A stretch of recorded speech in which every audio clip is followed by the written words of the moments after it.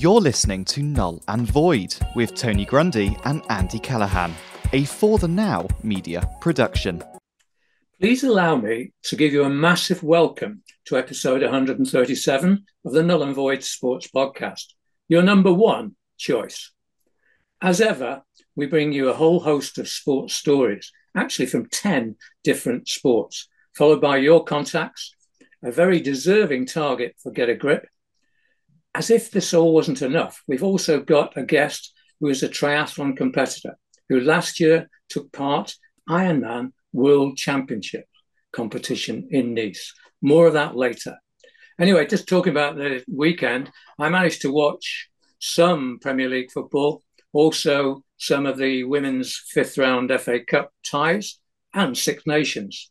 One problem I had in advance of all of that was that I had a guest, a couple coming for dinner, but the male of those two coming to Grundy Towers is an avid Wales supporter, although he was born in Birmingham, which meant he would be arriving at our front door minutes after the England-Wales match. And of course, you'd no idea what the result was going to be, but I thought if it goes badly, that'll be a nice dinner.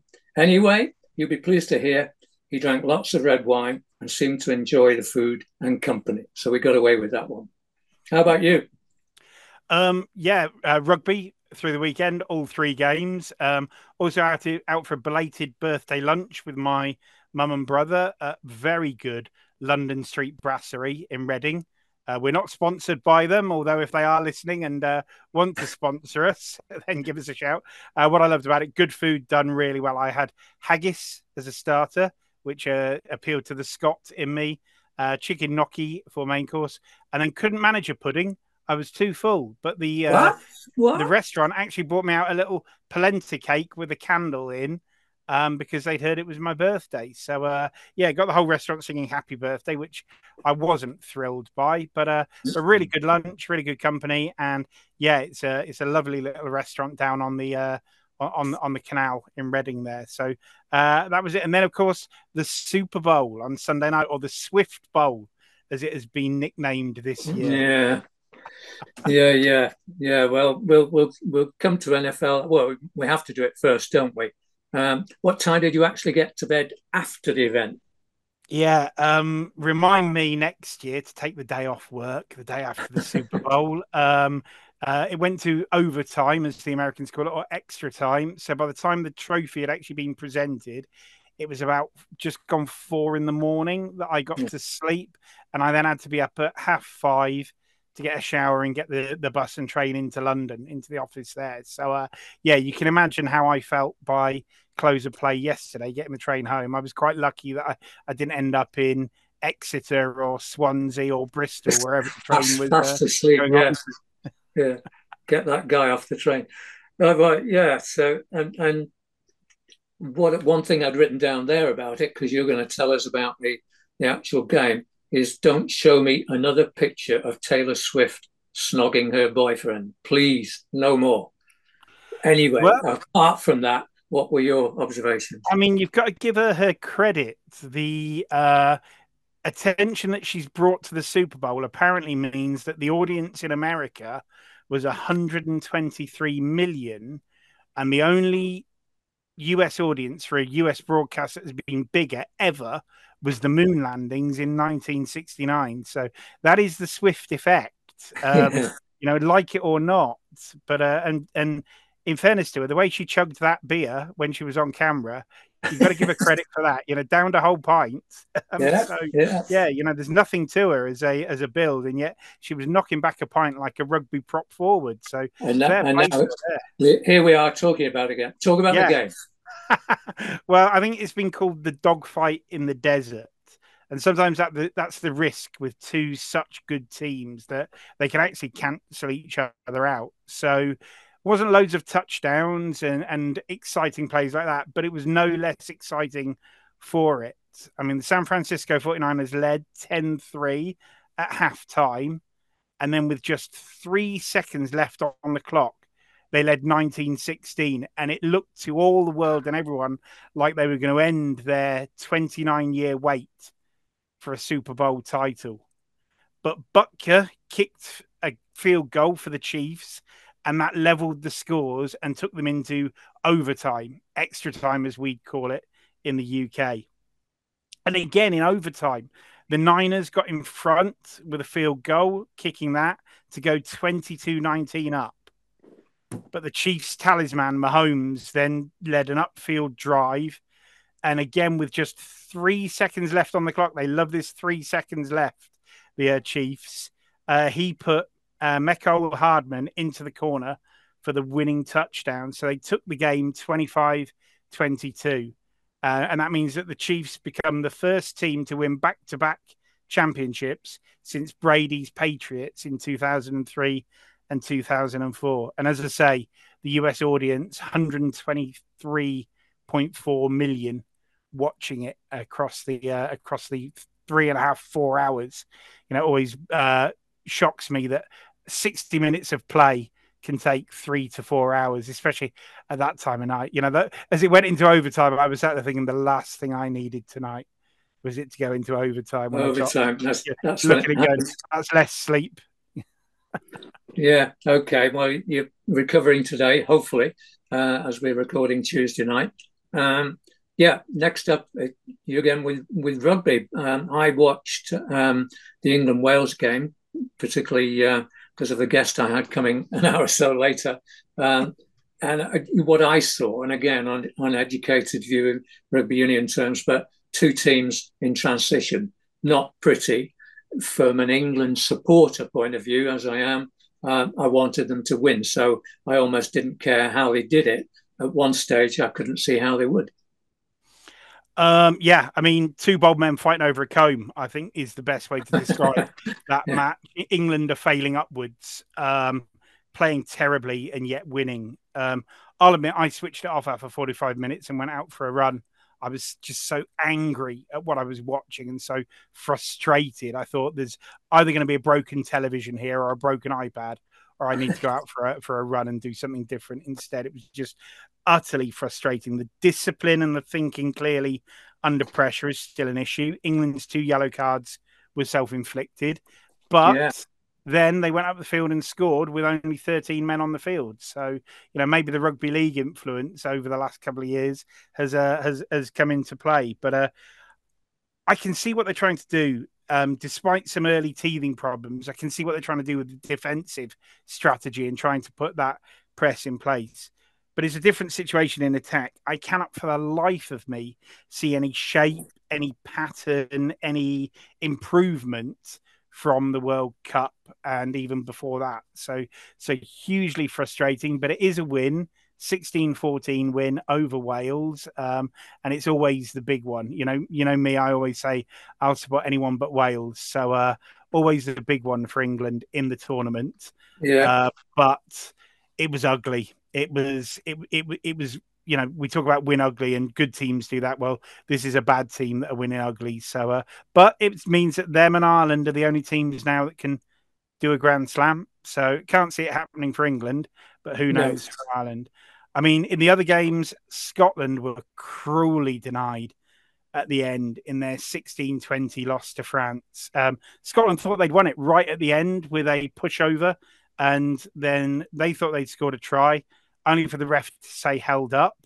And then the video ref, the TMO, was unable to find what he needs to find is conclusive video evidence of the ball being grounded. That's the wording in law. And I would say it was 99% certain, but that 1% was what cost Scotland. For me, it was a terrible decision. I think the player's ankle stopped the ball being grounded. You could see that. And then in the next clip, you can see that the ball's not on the ankle. There's only one place it can be. And for me, looking at that shot through the feet of the player that was stood like halfway across the pitch and the camera angle, the one they had, they consulted 10, 15 angles. And that one, for me, I thought I could see it on the ground, but only not to be. And I don't want to sound like South African fans who sent death threats to Wayne Barnes and Tom Foley after the World Cup final.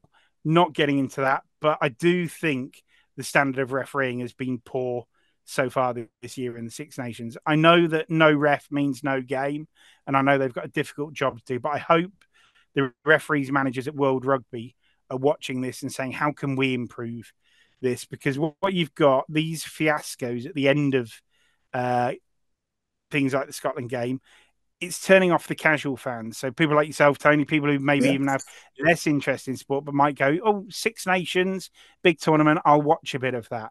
And actually they're switching off. It's a bit like I heard former player Chris Ashton talking on a podcast this week. There are other podcasts, although we don't want our listeners to know that. But I was listening to him talking about it today, and he was saying that it's a bit like that Formula One fiasco a couple of seasons ago, the Hamilton-Verstappen thing. And he said he hasn't watched a Formula One race since. And I know 3 or 4 people, myself included, that actually watched that one, the first race they'd watched in years, and haven't bothered since because it's such a farce. And I'm sure that's happening in rugby because we've got these decisions that seem so distant from what, with the intricate nuances of the laws. Basically, it was the wording of the question that meant the try couldn't be given. And that's all it is, it's that sort of, it's a bit like umpires calling cricket, but really frustrating. But, Scotland played really well. And then the final game of the weekend with Andy Farrell's Ireland, they showed that they're good at being the best team in the world right up to the World Cup quarterfinal every 4 years. So they beat Italy 36-0 in Dublin. And they're the only team to have taken full points, 5 points for each game, and looking very, very good. They rested some of their absolute top tier players or had them on the bench on Sunday, and they look very good. So there's a rest week this week for everyone to take stock before England go to Murrayfield for the Calcutta Cup. Wales go to Dublin, and then France take on Italy for the Garibaldi Cup. And I don't want any jokes about taking the biscuit. Okay. I got football next. There were 2 major international cup finals at the weekend. One saw Qatar successfully defend the Asian Cup, beating Jordan 3-1. Akram Afif, very unusually, I've never heard this before, scored all 3 goals. That happens in a cup final, but all from the penalty spot. Somebody might contact us and say, I've heard of somebody. I've not heard that before. But anyway, meanwhile, in the Afghan Cup final, the Ivory Coast beat Nigeria 2-1. The winning goal there scored for the Ivory Coast by Sebastian Haller. He's the ex-West Ham striker. Haller, 12 months ago, was successfully treated for testicular cancer. So great recovery for him to be winning the game in a cup final, scoring the goal. So well done to him. West Ham could have done with him on Saturday. Can they? Never mind Haller. They took a Haller beating. Yes, they absolutely did. 6-0 at home to Arsenal, which I was going to mention early on there, because the top 3 now is Liverpool still at the top, followed 2 points behind by City and Arsenal. But yeah, wonderful win at West Ham. That's a bad week for West Ham after United beat them as well. But both Newcastle and Manchester United had good away wins in their chase for a possible top 4, because it's very open there. We'll see how that goes. In the women's side, it was the 5th round of the Women's FA Cup at weekend. Most of the top WSL teams sailed through, although Arsenal lost at home to City 1-0. That's City's 8th consecutive win. They're doing really well. So Chelsea, Brighton, Liverpool, Manchester United, Spurs and Leicester moved into the 6th round. And the draw took place last night. So we'll see holders Chelsea are away to Everton, whilst last year's runners-up Manchester United travel to Brighton. Liverpool host Leicester and Spurs play Manchester City. All those ties will be played on Sunday, the 10th of March. So should be interesting. Those are the quarterfinals. Next up, athletics. I think we've both got something to contribute here. Last year, Kenyan Kelvin Kiptum shattered the world record marathon time in Chicago in 2 hours, 35 seconds. It was actually his first ever marathon. Very sadly, this weekend in a car crash, Kiptum and his coach were killed. They had been travelling near their training, high altitude training camp in Kenya. Kiptum had also won last year's London Marathon in only his second ever marathon. He was only 24 years old. Kiptum, I'm sure, would have been at the top level for a long time, and arguably would have broken the 2-hour marathon record that's lasted for so long, breaking that. A truly sad loss to athletics. Andy? Yeah, I mean, you look at what a talent he was. You know, he's posted 4 of the 7 fastest ever marathon times at the age of 24. And normally marathon runners don't hit their peak until their sort of early 30s. So, you know, when he was running those sort of times already in his career, you know, it's just almost that sort of what could have been done. And, you know, cut is the bough that could have grown full straight. And, you know, real shame that at 24, the world's lost such a great talent in marathon running. Indeed. Any more on athletics for you? Yeah. So picking the mood up a bit, some good news stories. Josh Kerr, the British runner, has set a new world record for the indoor 2 miles at the Millrose Games in New York, and he took nearly 2 seconds off the previous record that was held by Sir Mo Farah, and as he won in 8 minutes and 0.67 seconds. So a great result for him. And then at the same event in New York and the same distance, Scott Laura Muir set a new British women's record for 2 miles. She finished second in her race in 9 minutes and 4.84 seconds, but was then upgraded to first place at the end of the race because Ethiopia's Medina Asa was disqualified for cutting in too early. So on the indoor tracks, like a lot of the tracks, they're in lanes for a first however many laps of it.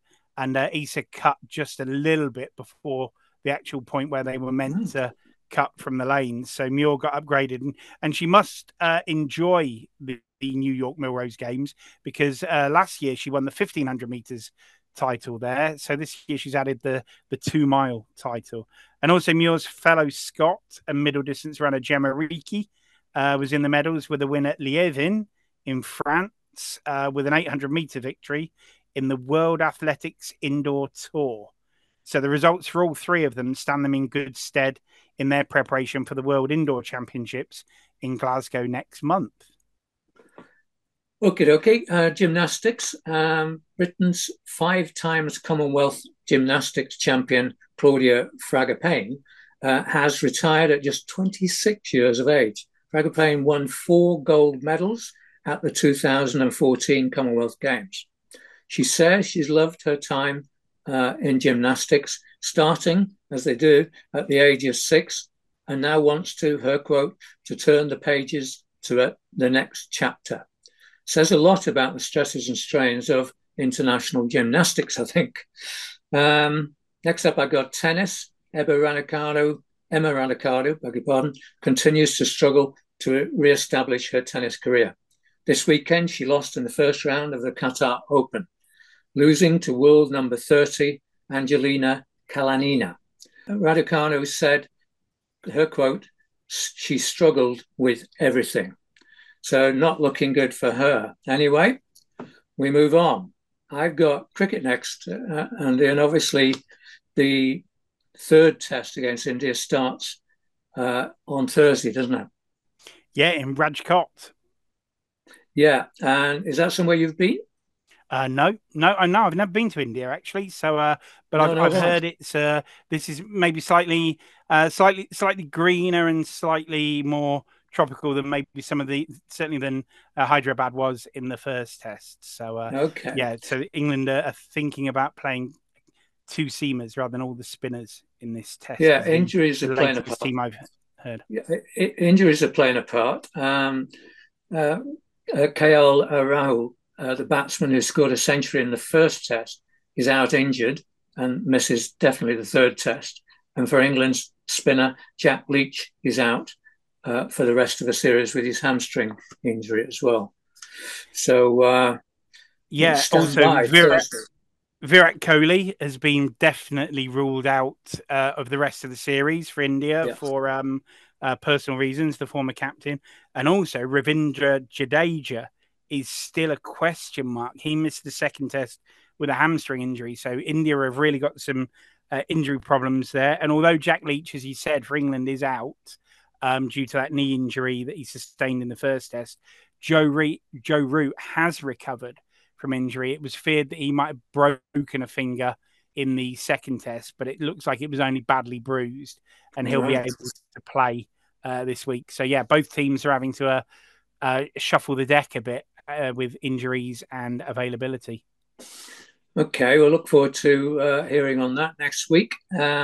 Cycling, I've got next. What we got for Andy? Yeah, so having talked about Simon Yates' win in Saudi Arabia last week, great start to the season for Mark Cavendish this week.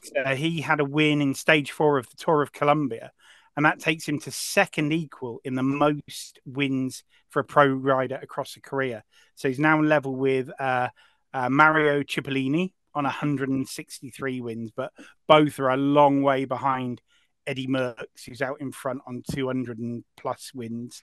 But the Manx Missile is in his final season after he deferred his retirement when his Tour de France last year was cut short by injury.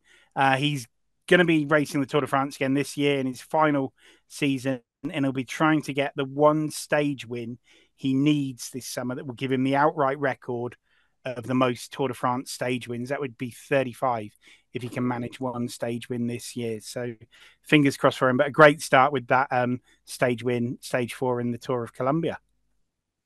Great. Okay. Sport number 9. I've got swimming. What have you got for us there? Yeah, so it's been the World Aquatic Championships in Doha, Qatar this week. Adam Peaty raced his first major championships in 2 years, coming back from a break away from the sport. And it was actually his first World Championships since 2019. And he claimed bronze in the 100 meters breaststroke.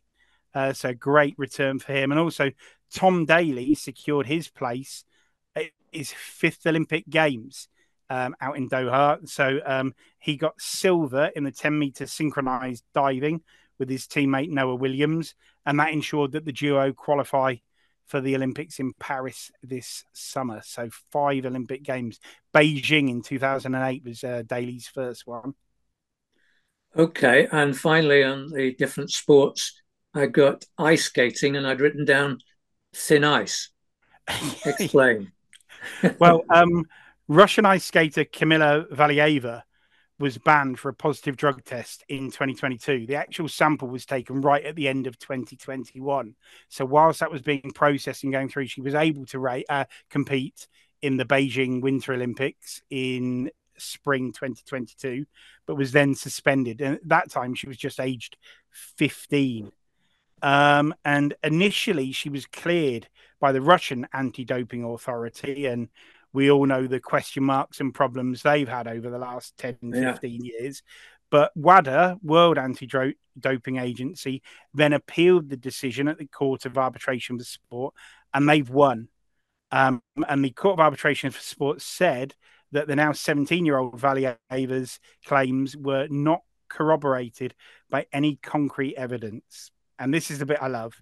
Valieva claimed that she must have ingested the drugs after her grandfather prepared a strawberry dessert for her on the same chopping board that he used to crush up his heart medication. So it's a strawberry dessert that's got her banned from sport. But what it also means, this strawberry dessert has also cost Russia's team gold in the ice skating from the Beijing 2022 Olympics.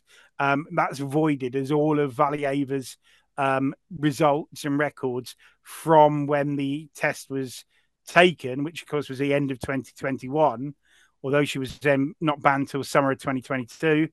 In that time in between, the Olympics took place. So that strawberry dessert has cost the Russian team the team gold from Beijing. But yeah, I mean, talk about a great story. She's also claimed that could it be that her grandfather had used a glass to take water with his medication put in that and that she might have drunk from the same glass, and about 3 other things, or had someone sabotaged her food. That was the other claim she made. So she's really gone clutching at straws through that hearing. But yeah, the strawberry dessert being prepared on the same board that her grandfather crushed up his medication, that was the one that really tickled me in terms of it's the ice skating version of the dog ate my homework type experience. Yeah, exactly that. Okay. Moving towards contacts, and your mum had said last week she likes to hear the Coleman Bowls we did, the broadcast bloopers that happen from time to time. Never, of course, on Null and Void. But so we call them Coleman Balls, as he named them. Here's the first one. Mike Hallett, discussing missed snooker shots on Sky Sport, said, Stephen Hendry jumps on Steve Davis's misses every time he gets chance.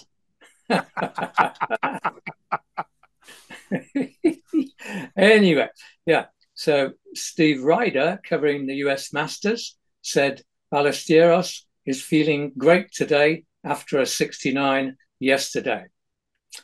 Right, moving on. Moving on swiftly, yes. Thanks to Mike Dinsdale for these. And if you want to hear more, please do tell us. But I have to tell you, some of them will struggle to get past our lawyers. But anyway, Andy's mum wanted to hear them. So there you go. On to contacts. Yeah, Mike Smith, in response to me sending the episode 136 of Null and Void, said, only 14 to the next landmark. Yeah, 150 is on the horizon, Mike. We'll get there. Then Andy McMenemy, who was our brilliant guest last week, Andy, star guest, said, I sent him the podcast and I added to that great episode. Thanks, Andy. Andy replied straight away and he said, thanks, Tony. That means a lot. You have so many varied guests, so I accept that as a sincere praise. I love the stimulation of thinking on my feet with your questions. Starman, Andy McMenemy, thank you very much indeed. He was brilliant last week, I thought. Okay, Andy, you've got a contact, haven't you? Yeah, so friend of the show, Lee Spohr, who's also a 49ers fan, got in touch on Sunday night about 5 minutes before kickoff. It was just as they were doing the Star Spangled Banner, as Reba McEntire was singing that. And he said, I'm working in Ascot this week, so been listening to this week's pod on the way down, driving down. Very appreciative of your non-bet on the Niners. He said, I very appreciate the fact that you've stayed away from them, given your track record on teams and horses that you bet on. He said, if you're feeling flush, you may even want to land a tenner on the Chiefs as well, just for good measure. So, but then he went on to say, possibly the first time this season, I'm not all that hopeful about the result, but maybe the last 2 games have given us some steel and we can rise to the big occasion. Well, as we know, that didn't turn out. And Lee's response on Monday morning was, yeah, really gutted about it. I thought the Niners played really well and the defense was pretty exceptional, to be honest. I'll just have to wait another 12 months and hope we can do something similar again. Hope you enjoyed your 1 hour sleep. Yeah. Okay. Next up, get a grip. Now, any changes in the laws or rules within any sport are always difficult to implement. In the case of football, the most recent changes came with the introduction of technology to determine the accuracy of offside decisions, deliberate handball, and violent conduct. And to be honest, they are looked at and there to assist referees. That was the idea of them. Already, many people are doubtful of the success of this move to VAR decisions and the long interruptions to the flow of the game. The same people who referee the games adjudicate the video replays. So people who've never played the game at the top level then make the final decisions. I think that's where that's going wrong at the moment. So it's not ideal, the changes that have been made. But the new potential ruling coming out was the idea of basically to introduce an additional card that the referee can issue, a blue card. This would be for dissent to the referee or ref's assistance, for violent conduct as well. the punishment would be a 10-minute sin bin, a bit like rugby has. My view is if the existing system of yellow cards as a warning, or a red card for a second yellow, or a straight red card for violent contact, if implemented rigidly, would be appropriate, in my opinion. You don't need other things. That's the problem with it. Otherwise, the long interruptions we already have will further be broken up with blue card incidents. Already, the Premier League and a number of other top leagues, FIFA, have said they're not in favour. Don't get me wrong, dissent to referees is stopping young referees taking up the sport. So it's important to get this right. And there is no doubt young players and parents mimic what they see on TV. They've got to stop it. Now, if in my opinion, if a referee gives a yellow card for dissent, nothing wrong with that at all. If that person carries on, give them another yellow card straight away. Send them off. Because too often they get a yellow card and they just don't start rabbiting the referee. It's a bad thing, and I think bad lessons are being learnt there. But I think if they implemented the system they've got better, then there's no need for another card to come in. We'll see how it pans out. It's some way off, and usually they trial this at a lower amateur level in the first place. And I can see how at the junior level it can probably work, but I'm not sure it's needed. So who that actually is the International Football Association Board. Heard of them before? I haven't. But I have. They're the lot that have made the pig's ear of the current handball laws. So if they can't even get that right, I dread to think what they'll do with this. Yeah, well, in my opinion, to them, get a bloody grip and don't go anywhere near this harebrained blue card scheme. End of. Okay. I feel better for that. Right. Now, it is time to go to our guest. Allow me to introduce tonight's guest. I did give you a clue earlier on when I said he was a triathlete competitor, and in fact last year took part Ironman World Championship in Nice. So please welcome Colin Wood to Null and Void. Colin, welcome. How are you doing? Good evening. Thank you very much. You remember, it seems like we've had a whole succession of people from Wallingford Triathlon Club. We think that's the only one that exists, but I think there are others, but there's some very good people from there. But you're a member there. How long have you been a member there? Oh, about 5 years now.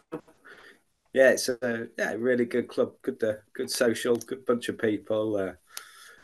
Athletes of all kinds of abilities down there, except everybody. It's really good. So how did you get into triathlon then, Yeah, Colin? exactly my question. What dragged you into this sport? Yeah, triathlon and in particular Ironman. I'd seen the Ironman advertised and I thought, oh yeah, that sounds like a challenge. I'd like to give that a go. Entered, paid the money up back in 2016, and 6 weeks before the Ironman, I still, my swimming was awful. I could swim breaststroke for as long as I liked, but front crawl I could do 2 lengths, and then that was it. And that was all the way up to about 6 weeks before the race. But carried on and managed to have a perfect race then. Everything went really well. Luckily, it was a sea swim, and it was really, really calm on the day. So yeah, it went really smoothly. And yeah, I'd seen it as a challenge. That was the start, the beginning of the journey. So that's what drew you to it, and obviously not everybody would go in that direction. And I can imagine you're a full-time policeman, aren't you, as well? That's right. Yeah, full-time policeman. I was been working shifts for 22 years. Full-time policeman and single parent with 3 children. So yeah, it's a lot going on. It's been hard work. How do you find the time to? Because Ironman training isn't sort of like something that you can do on an hour a week, like some gym efforts. It's there's a lot of time in the pool, on the bike, and out on your feet. How do you find the time to do that, Colin? Yeah, managed to build it into the day somehow. I've got no idea. Really. Been working. It's a 34-kilometre trip to work, and I was cycling that every day, so I could commute and get my training in there and back. Practically 70 k's on the bike every day. That obviously kept me really fit, and then trying to fit in some running and a little bit of swimming in between that. Yeah, I can imagine that's why maybe the 6 weeks beforehand, but that's amazing that 6 weeks beforehand you were sort of just still doing breaststroke. What changed that meant that you went from I can do 2 lengths of front crawl to now I've got to do kilometres worth of front crawl in the race? I know you said it was a flat sea, but even a flat sea doesn't help sort of that distance. No, just there's a cut-off time of 2 hours 20 minutes, and I was really concerned that I wasn't going to make it through that. I really had no idea if I was going to get round or not. I knew if I got through the swim, the bike and the run, I wouldn't have too much problems with. But yeah, just through sheer guts and tenacity, I got through it. And my swimming's improved since, but it's still by far my weakest of the 3 disciplines. So you obviously occupied. That was, did you say 2016? Your first one? Yeah, 2016. Yeah. So from there, how did that progress? So obviously, you got that first one under your belt, which is fantastic. But some people might stop at that and say, "Well, I've done it and I've proved it." What was your attitude? Yeah, well, after that, I did some half Ironman and some shorter distances. I still felt like I had unfinished business. And, ended up plummeting and entered the Ironman Italy in 2021, Ironman Barcelona 2022, and that's where I qualified for the World Championships. But yeah, 2021 and 2022 did some really good times, and it was amazing to go abroad and do some of the events. It was really good, really good. Was it still in COVID bubbles when you were racing in Italy and Barcelona? Because I would imagine that made things interesting on the travel as well. Yeah, it was just coming out of COVID, and it was touch and go whether we were going to make it over there or not. And then when we were over there was all sorts of conditions about going into the athlete village and having to show your passes on your phone and what have you. Again, it probably helped with some of the training throughout COVID, doing our exercises every day. It helped through that. So, it was touch and go whether it was going to be on, and it was one of the first events to come through. So, yeah, we were really pleased to compete in that one. Colin, did you have in your mind, I could qualify for World Championship level? Was it in your mind, or was it pointed out to you, hang on, if you can repeat this, you possibly might qualify? Where were you on that? Were you keen on the idea? I was keen on the idea. From 2016, from Weymouth, I wasn't many minutes behind, and that being my first one. And then Italy, I was still 5 minutes behind a qualifying spot. And then I was in 2 minds. In some ways, I was thinking that if I did get offered a slot, it was initially going to be in Kona, where the traditional Ironman World Finals iconic race is being held. And I was thinking, well, if I do get offered a slot, I don't think I'm going to be able to afford it. However, if they did offer it me, I would have probably pulled my credit card out there and then said, well, I can't afford it, but we're going anyway. We'll worry about that later. Yeah. So it was a shame not to do it was a shame not to do the iconic Kona race, but a bit of a blessing that it was in France, in Nice for the finals for the first time. It's been in Europe last year, which made it a lot more practical to get to. and they put on an amazing event. Anyway, it was absolutely brilliant to see the World Championships, the fantastic athletes over there. It was a brilliant event. So walk us through the moment you qualify. How do they notify you? Does it come by email or how's it come? Now, normally it's on a rollback. The day after the Ironman, they'll have an event where if you think you might be qualified, you'll go along and they'll announce the names, and you have to get out your credit card there and then and pay for it and say you're going to take it or not. However, from Barcelona, I wasn't on that list, but because of the change of the events, because they moved it to Nice, they changed it slightly, and then I had an email that came through, and I had 48 hours to answer and to say whether I was in or not.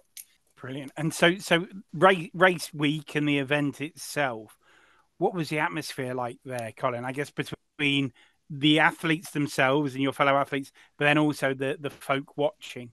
Oh yeah, it's brilliant event. We went out a few days before, so we went out and did a few rides out into the hills. Did one awesome ride. It was a Category 4 climb that they use in the Tour de France. Just reached the peak of that and saw somebody run past. I thought, oh, who's that? And it's that looks like Paula Radcliffe. And Paula Radcliffe was just out for a training run. Oh wow! That's her hometown. That's where she lives. And just so many things like that were happening. Seeing all these awesome athletes out in the whole area. The village, the athlete village was growing, and it was really good atmosphere out there. Because a week later, I was staying up in those mountains because the Rugby World Cup matches in Nice. So I was actually staying up there and saw some folk out riding, obviously on training rides a week after your event.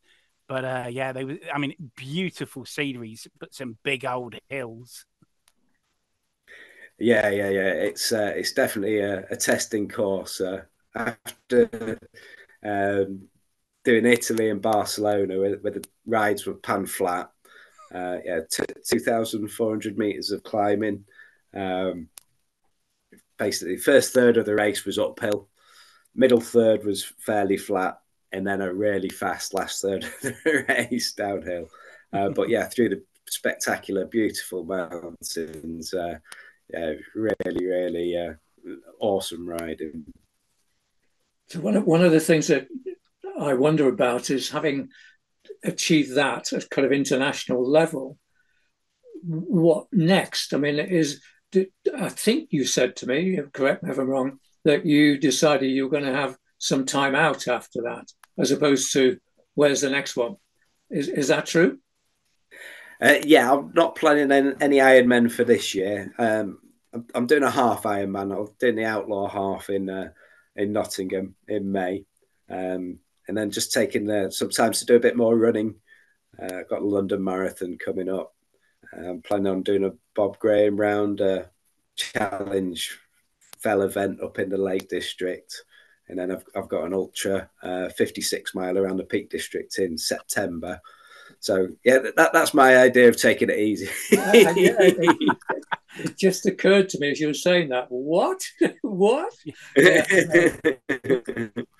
Good stuff. So you're not doing an Ironman, you're doing everything else. Yeah. Doing everything else. Then next year I'll be in the next age bracket. I'm rising up in the age bracket, so I'll probably look to do another Ironman and try and compete in the age group again. How old are you, Colin? Can you mind me asking? I'm 49. So okay, big 50. Yeah. You move up into the next group. Yeah. Yeah, that's right. Yeah. What a way to celebrate that. Hey, most people sit there and go, "Oh, I might take a couple of days off or a holiday or something like that," and you're going, "Yeah, I'm going for an age group world championship place." And Colin, are your children sporting? I think you said your daughter was into football. Yeah, I had 3 daughters, all very good footballers. They all love the football. One does gymnastics as well. I've had two of them out on park runs. They quite enjoy that. I certainly don't force them round. No, but what ages are they, just for our listeners' interest? Eldest 15, 13 and 12. Fantastic. I mean, Colin, you tell us a great story, and you haven't come into contact with too many Null and Void listeners so far, but once this goes out on Thursday, there's a whole family of people, and one thing they commonly say is, we love to hear the stories. So the more unusual, the better in a way. So it'll make a really good story. So what I thought I understood, you were having a kind of rest year. What you've told me is non-stop with other events, which is fantastic. And if you can keep us posted about how you progress, what we'll do is we'll send you the podcast when it comes out on Thursday. And if you want to network it to whoever you want to network it to, then we'll be delighted to hear, because our audience spreads across the world. I think it's, Andy, 44 countries that download 44 countries it now. Yeah. Yeah, apart from the UK. So that's nice. But we always like what they keep telling us. We love the stories, even if they've never been in anywhere near a triathlon event. They love hearing your stories, and it's a great story you've told us tonight. And I know it's half term fitted in because one of your daughters was not training for football tonight. So that was great that you could be with us. And if you can keep us posted as you progress over the coming months, that will be wonderful. Andy? Yeah, I mean, really excited to hear how you go with the Bob Graham event, because that's something, again, that's a bit unusual in runners and very, very different to sort of just a road race. I mean, the London Marathon is iconic, but the Bob Graham is a really sort of completely different event. Yeah. Is this your first London? Yeah. Oh, no, I don't. Getting on for 10 now. Lost count. Make me feel sick. What's your fastest time? I did 2 hours 45 in Manchester in 2021.